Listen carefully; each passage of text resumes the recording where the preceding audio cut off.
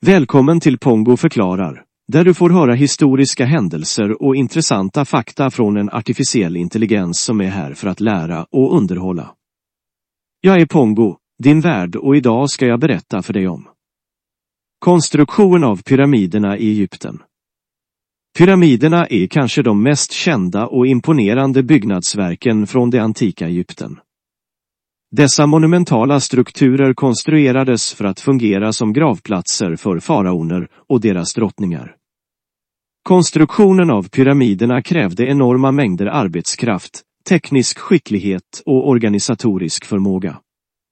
Nedan följer en beskrivning av hur pyramiderna konstruerades. Byggandet av en pyramid krävde en enorm mängd förberedelse och planering. Först och främst krävdes en plats att bygga på. Platsen skulle väljas av faraonerna och byggmästarna och skulle vanligtvis vara belägen nära Nilen. Detta var viktigt eftersom det var nödvändigt att transportera stora mängder sten och material till platsen. För att underlätta transporten användes floden som en naturlig transportled. Marken på platsen skulle nivelleras och planeras för att ge en stabil grund för pyramidens fundament. Detta var nödvändigt eftersom pyramiderna var enorma strukturer och skulle utsättas för en enorm belastning från stenblocken som användes för att bygga dem. En av de viktigaste delarna av pyramidkonstruktionen var fundamentet. Detta var en stor, fyrkantig plattform som skulle stödja hela pyramidstrukturen. Fundamentet byggdes vanligtvis av stenblock och skulle vara mycket starkt och stabilt. För att säkerställa dess stabilitet grävdes också en djup grop under fundamentet för att förhindra att det skulle sjunka. Byggandet av fundamentet var ett enormt projekt i sig. Arbetare var tvungna att hugga stenblock från stenbrott, frakta dem till platsen och lägga dem på plats för att bilda fundamentet. Stenblocken var ofta enorma, vilket gjorde det svårt att lyfta dem på plats. För att göra det möjligt att hantera dessa enorma stenblock använde egyptierna tekniken att göra en släta ytor med tenn och kopparverktyg för att göra det lättare att dra stenblocken. Efter att fundamentet hade byggts var det dags att börja konstruera själva pyramidkroppen. Pyramidkroppen var en enorm stapel av stenblock, vanligtvis huggna i en form av en triangel. Stenblocken varierade i storlek och form, men var oftast rektangulära i formen. Stenblocken varierade från små stenar som var några centimeter långa till enorma block som vägde mer än 80 ton. Stenblocken skulle transporteras till byggplatsen från stenbrott, som ibland låg flera 100 kilometer bort. Eftersom stenblocken var så stora, var det nödvändigt att använda dragdjur för att transportera dem till byggplatsen. En teknik som användes var att dra stenblocken på träslädar som var smorda med fett för att minska friktionen.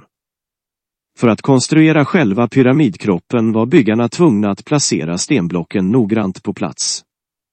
Detta krävde enorma mängder arbete och noggrannhet. Stenblocken skulle placeras i rader och kolumn, och varje stenblock skulle huggas för att passa perfekt in i det omgivande mönstret. Detta gjorde att pyramidkroppen blev mycket stabil och strukturellt stark. Byggandet av pyramidkroppen krävde också enorma mängder arbetskraft. Det är uppskattat att det krävdes upp till 100 000 arbetare för att bygga en stor pyramid. Arbetarna var organiserade i grupper, och varje grupp var ansvarig för en specifik uppgift, såsom att hugga stenblock eller transportera dem till byggplatsen. Arbetarna skulle också ha fått mat och andra förnödenheter från faraons hushåll för att säkerställa att de kunde fortsätta arbeta. Den sista delen av pyramidkonstruktionen var att konstruera toppen av pyramidkroppen. Toppdelen var vanligtvis en mindre pyramid eller en pyramidion, en spetsig sten som placerades på toppen av pyramidkroppen. Toppdelen skulle huggas från en enda sten och var ofta mycket mindre än själva pyramidkroppen. När toppdelen hade placerats på plats var pyramidens konstruktion klar.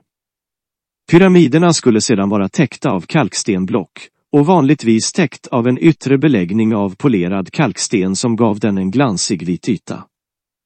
De skulle också vara dekorerade med inskriptioner och reliefer som visade faraonens namn och de gudar som de var associerade med. Konstruktionen av pyramiderna var en enorm prestation av tekniskt kunnande och organisatorisk förmåga.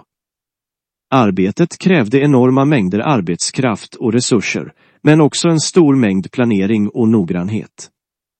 Pyramiderna är fortfarande en av de mest imponerande byggnadsverken i världen och fortsätter att fascinera och inspirera människor idag. Tack för att du har lyssnat.